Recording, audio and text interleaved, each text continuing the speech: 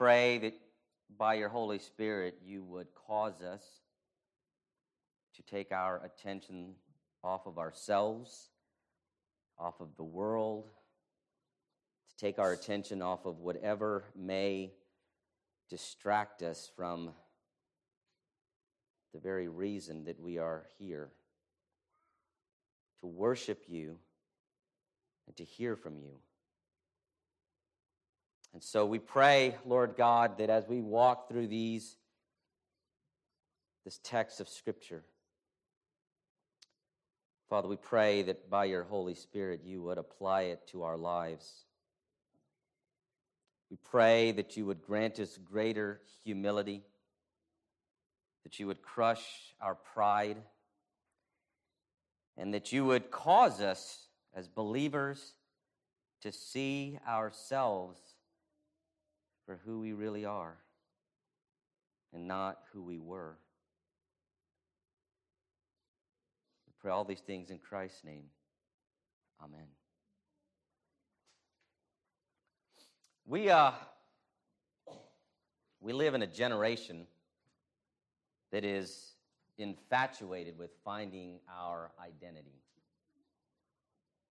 Every time you turn around, every news report, almost every news, at least it seems that way, that nearly every news report you see or read or talk show you might listen to, what we see everywhere is that Americans are trying to find themselves.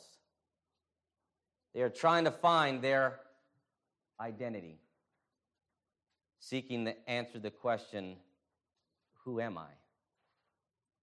Collectively, Americans, I think, began losing their identity during the Vietnam War. We discovered during the Vietnam era that the war to end all wars, which essentially was part 1 and part 2, was really a farce, that wars are endless. That the idea that this will be the last war and then we will have peace is just a pipe dream.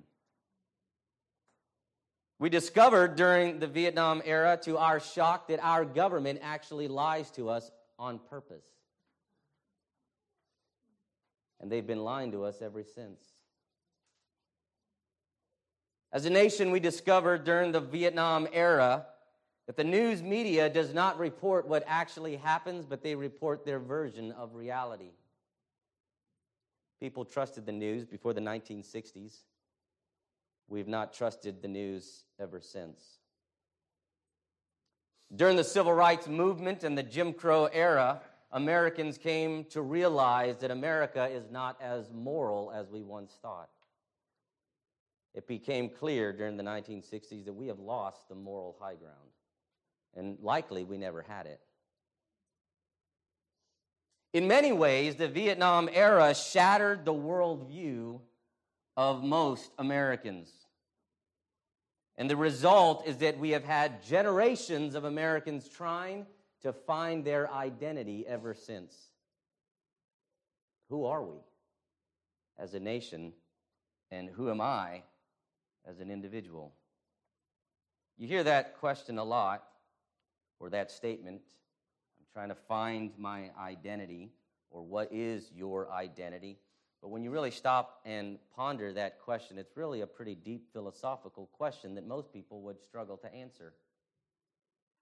How do you describe your identity? What does that even mean? I have a driver's license in my wallet. It's got my name and address on it. Is that my identity? My name, address? What do we mean by that?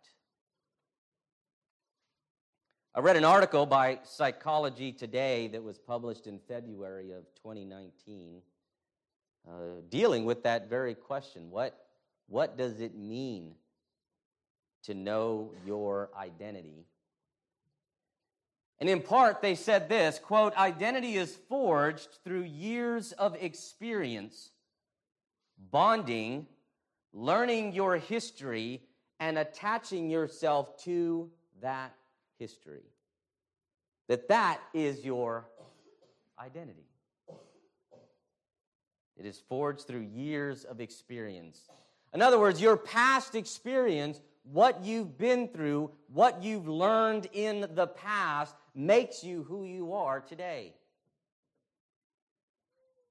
Learning your history and attaching yourself to that history. Learning where you come from, who you come from. What is your heritage? What is your tradition? What is your cultural or economic or social background? Is how they say, this is what our identity is. The problem is that we can't change the past. And if our identity is rooted in past experience, in knowing our history, in attaching ourselves to that history, we can't change the past, and therefore we're stuck with who we are in the present, whether we like it or not. For this reason, the question of who I am has been wrestled with for millennia. I mean, literally for thousands of years, poets and philosophers and theologians and historians and artists and even scientists have all wrestled with that question, who am I? How do you answer that question? So important was and is that question throughout all of world history that it was inscribed on the ancient Greek temple of Apollo, above the arch. Know thyself.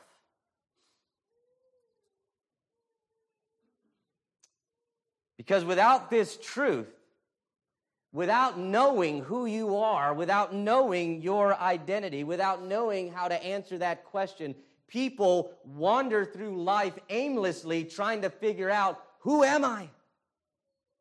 Why am I here? What is my purpose?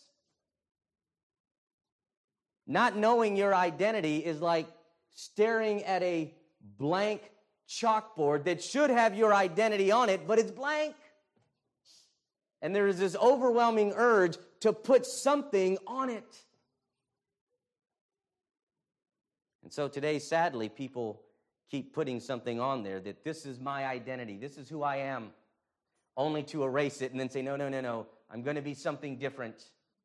And they keep erasing it and they keep rewriting it, trying to figure out who they are. The sad thing is that all human beings already have an identity.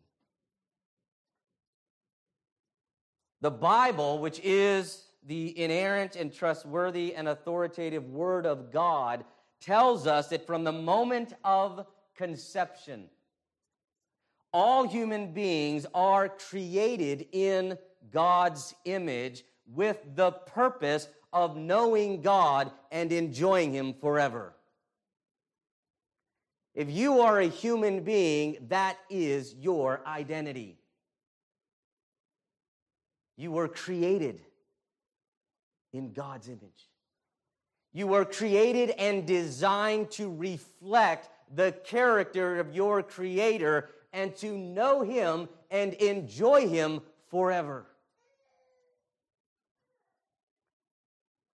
The sad thing is that when human beings reject their God-given identity and seek to find their own, then chaos and misery and sorrow and grief reign supreme. For the believers, our identity is even more poignant. Because for believers, we are told from God's Word that from the moment of conversion, from the moment of conversion, all believers are in union with Christ, with the purpose of knowing Christ, enjoying Christ forever, and proclaiming His gospel. If you're a believer, that is who you are. That is your identity. That is why you exist. That is your purpose and your mission in life. Yet, so often, even as believers, we tend to reject our identity. Or at least we forget who we are. And we tend to find our identity in the past. We tend to allow the past to define who we are. When the Bible tells us in 2 Corinthians 5:17 that if anyone is in Christ, he is a new creation. The old has passed, behold, all things are new. In other words, your identity is not defined by your past experience. You are not the sum of your past mistakes. As a believer, you are in union with Christ. And your purpose is to know Christ, to enjoy Him forever, and to make His gospel known. Finding identity in the wrong place leads to a host of problems. And it's not always conscious. I don't think we're always consciously aware of finding our identity in the wrong places or rejecting the identity that God has given us.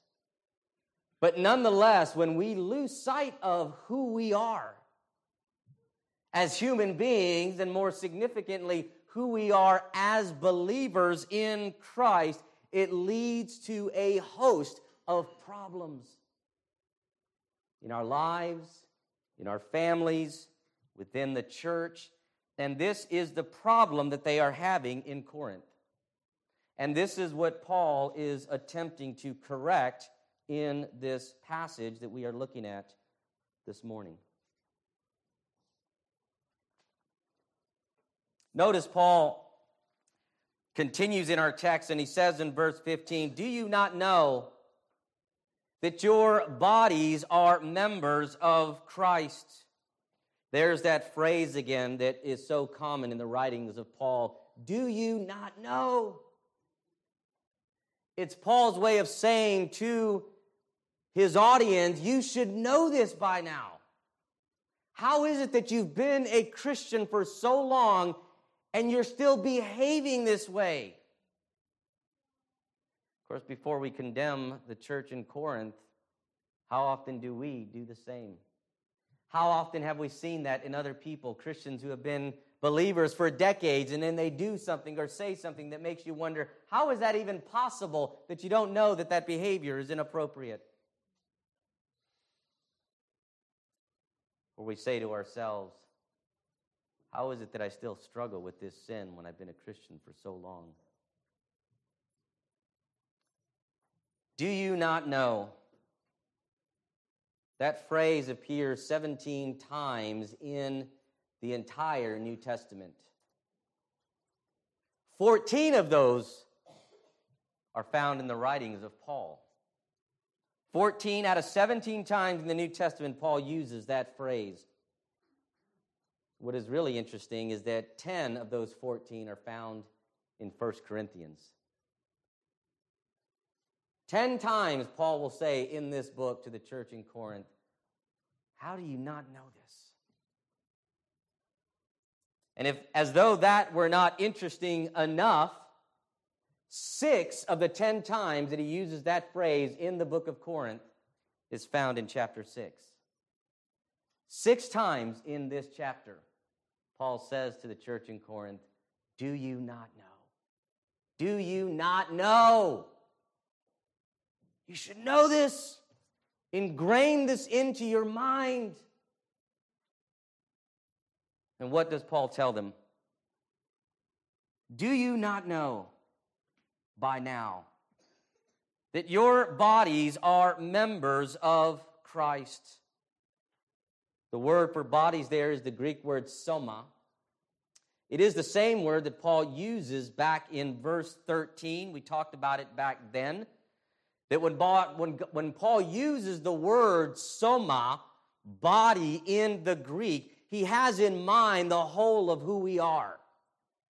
When Paul is specifically talking about our spirit, he will use that word, the word pneuma, and he uses it in verse 17. But when he uses the word body, the Greek word soma, which is different from the Greek word for flesh, that typically is the word sarx, and oftentimes that is a reference to our sinful flesh, our sinful passions. But when Paul uses the word soma in his writings, he is referencing the whole of who we are, body and spirit. Our minds, our affections, our physical bodies, our spirit is what Paul means by that. And so he says, do you not know that your bodies are members of Christ? Stop and ponder that for a moment. Don't miss the depth of meaning that Paul wants us to grasp. He does not say your spirits are members of Christ, but our bodies, our physical being, the whole of who we are members of Christ's body. Paul will expound on this subject in great depth in chapter 12 when we get there. But let me just read to you what he says in verses 12 and 13 of chapter 12. There, Paul will write, for just as the body, it's the same Greek word, for just as the body is one and has many members, and all the members of the body, though many, are one body, right? We are one body, but it's comprised of various parts. My finger all by itself is not the body. It's a part of the body. But the body is comprised of many parts. And all together makes one body. And Paul says, for just as the body is one and has many members, and all the members of one body, though many are one body, so it is with Christ.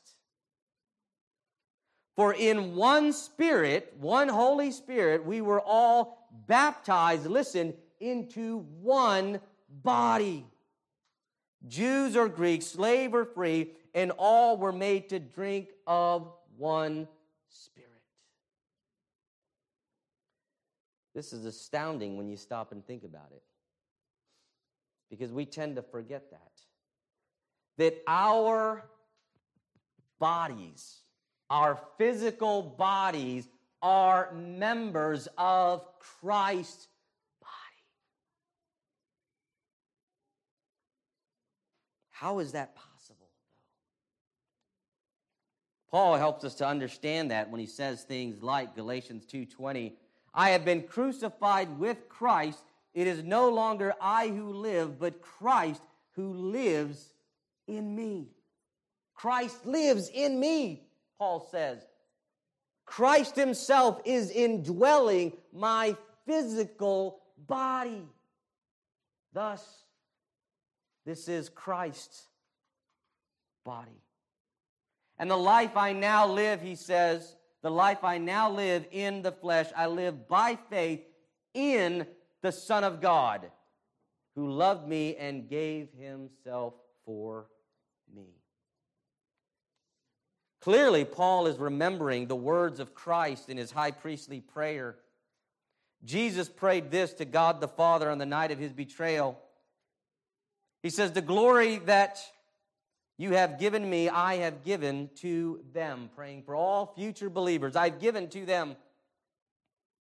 I in them and you in me, that they may become perfectly one. So that the world may know that you sent me and loved them even as you have loved me.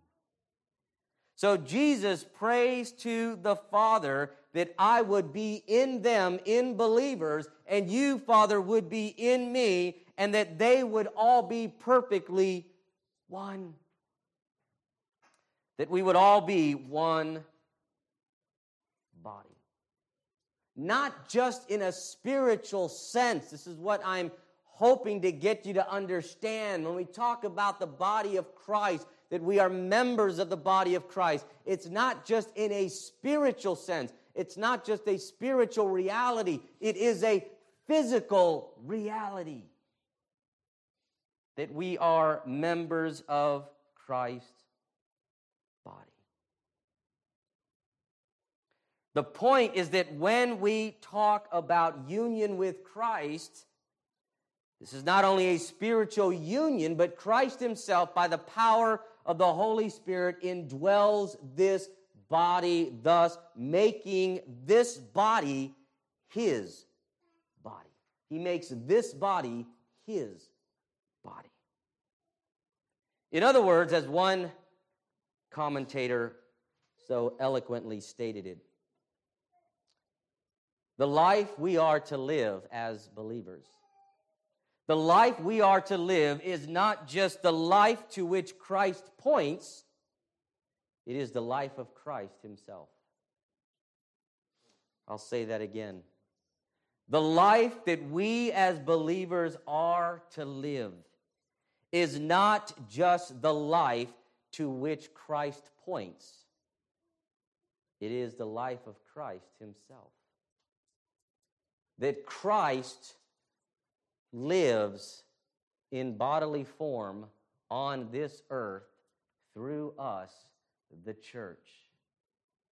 Believers are to be the physical hands and feet and eyes of Christ to the world and to each other. In light of that truth, Paul then asks the question in the second part of verse 15.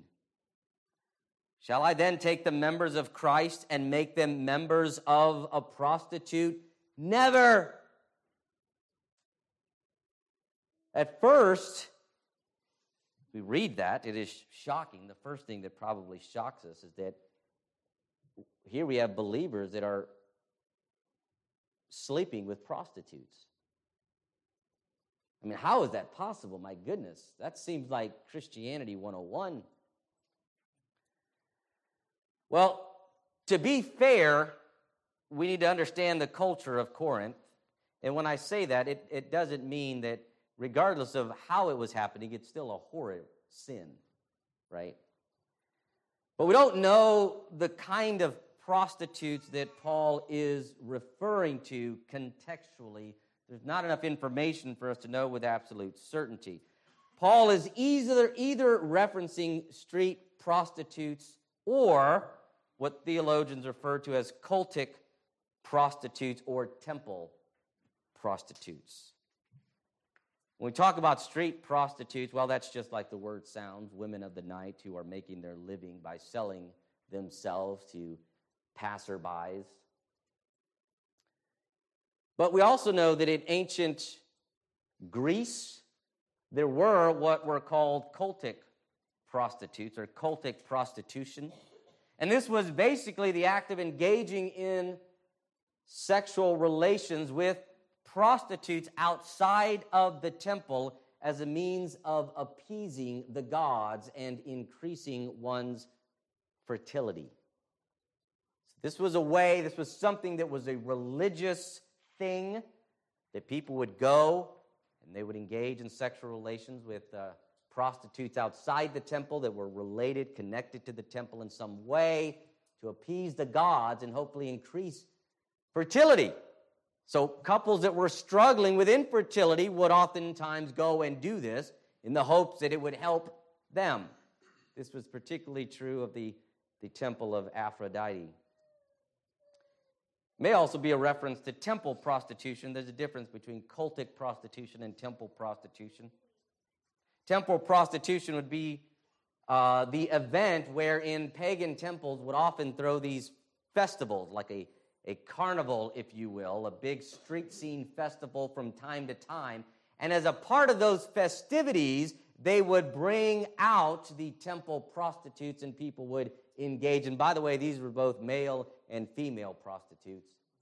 And people would engage in sexual relations with them as a part of the festivities. Now, of course, all of that is wrong, but likely this is a reference to either cultic prostitution or temple prostitution, that the church in Corinth have not fallen too far from the apple tree. They continue to struggle to cut off their past, to make a clean break and to separate themselves from the culture around them. They've been immersed in this culture all their lives, for centuries. And apparently for some in the church in Corinth, this continues to be a problem. So Paul addresses it. And he says to them, "Shall I then take the members of Christ and make them members of a prostitute?" In other words, should I take the members of Christ's body, if we are members of the body of Christ, should I take the members of Christ's body and join them with the prostitute? Use the members of Christ's body to do something immoral with prostitutes. The question itself is even horrid to just consider. Which is why Paul responds with, "Never, may it never be." Me genoita is the Greek. It's another phrase that Paul uses quite often. He uses it 15 times. It's used 15 times in the New Testament. 14 of those are from the hand of Paul. May it never be. It's a horrible thought to even consider. You see, because what Paul wants them to understand is that sexual immorality, sexual relations outside of marriage, is so grievous in the eyes of God, not only because it is what God forbids, but because when a Christian sexually joins himself to a prostitute who represents the forces of evil, in this act, he aligns himself over and against God. So Paul says, this cannot be so for the believer. Hence Paul's strong reaction. But then he adds in verse 16, "Or do you not know?" So there it is again. "Do you not know that he who is joined to a prostitute becomes one body with her? For it is written, the two will become one flesh."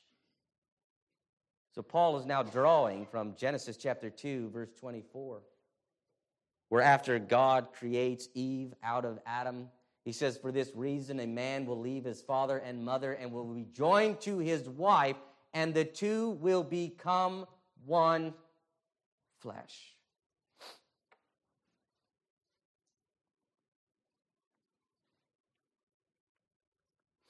Recall that for Paul,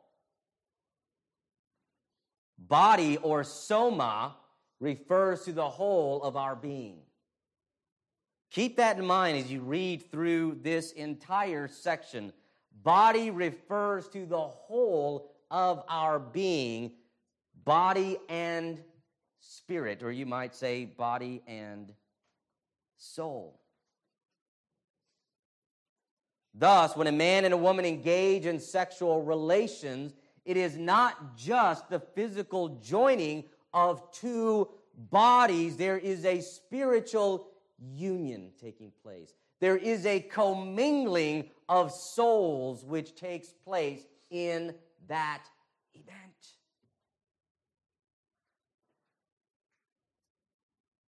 Sex, according to Paul, is a spiritual event as well as a physical one. This is why, by the way, sex outside of marriage is such a grievous sin. And why there is no such thing as casual sex.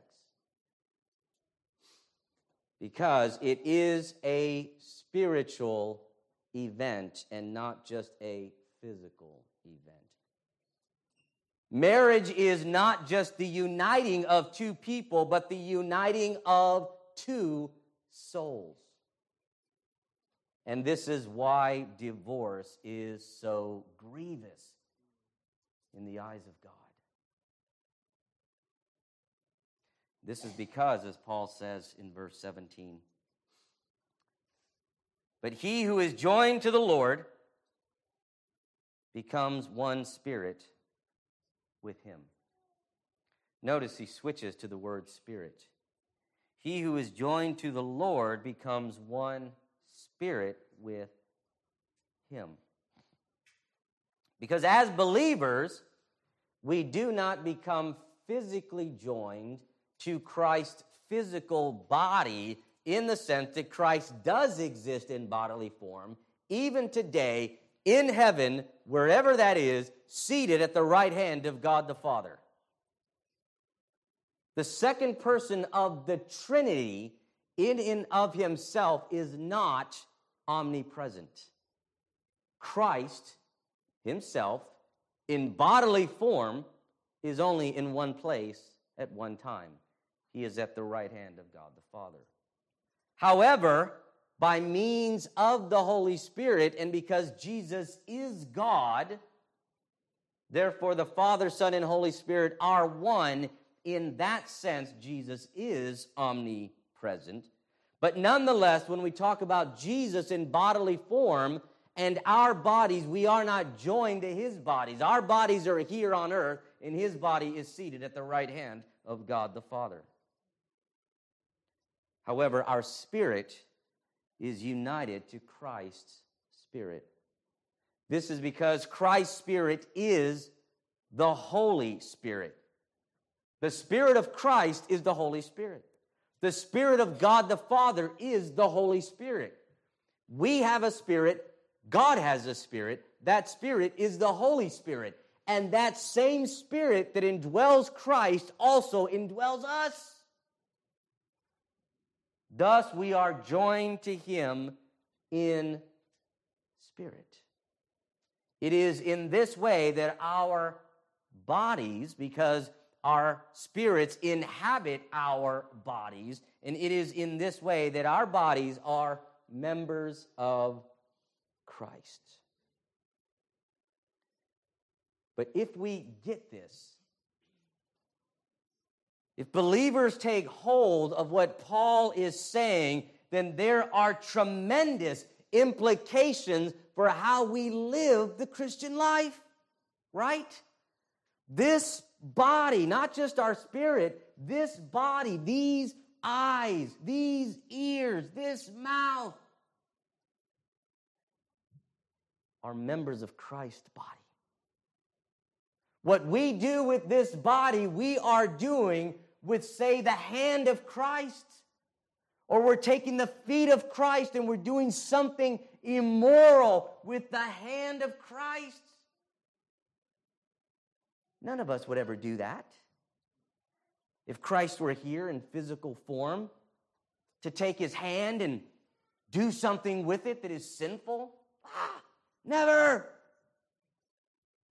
Paul wants us to understand that this is the body of Christ. This is Christ's body. It's not ours. We ought to use it and do with it and do to it that which is only pleasing to Christ. The implications are enormous.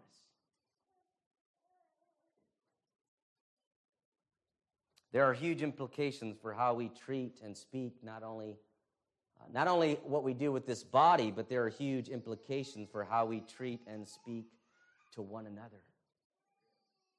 Because we are all members of Christ's body. And no one would seek to abuse his own body. Not if you're in a right state of mind, you wouldn't. We take care of our bodies, right? We treat our bodies gently and with kindness. We are all members of the same body. So the question it raises is, how should you treat Christ's body? How should you speak to Christ's body? How should you speak about Christ's body? In the end, much of the problem in Corinth, much of the problem in many churches, is that we either refuse or are unable to embrace our true identity. As believers, too often, our identity is the product of past experiences. We allow our past to define who we are, rather than allowing God's word to define who we are. And so we tend to live like we have in the past. We tend to treat ourselves and other people like we have in the past. We tend to find our identity in who we were before Christ. That's what Paul has been driving home to the church in Corinth ever since verse 11.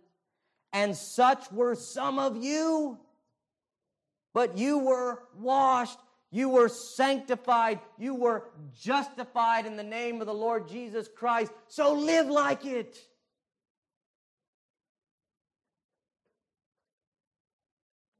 We fail to embrace the fact that we are a new creation. The old has passed.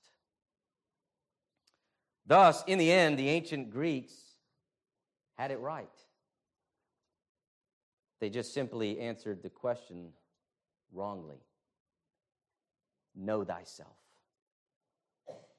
Know thyself. That's what we need to do as believers. We need to know who we are in Christ. If you're a believer, listen, you are not the sum of your past mistakes. You're not. You have been washed. You have been sanctified, made holy, set apart by Christ and for the glory of God. You have been justified, imputed with Christ's righteousness, and as a believer, you stand before the judgment seat of God, and the verdict has already been cast, not guilty.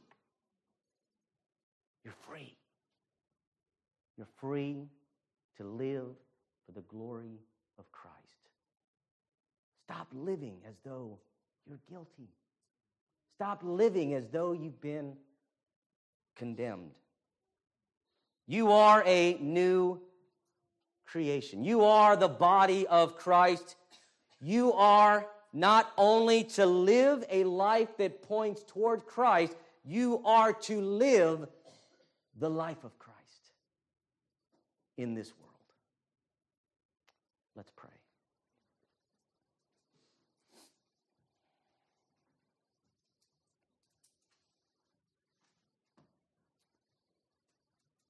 Gracious Heavenly Father,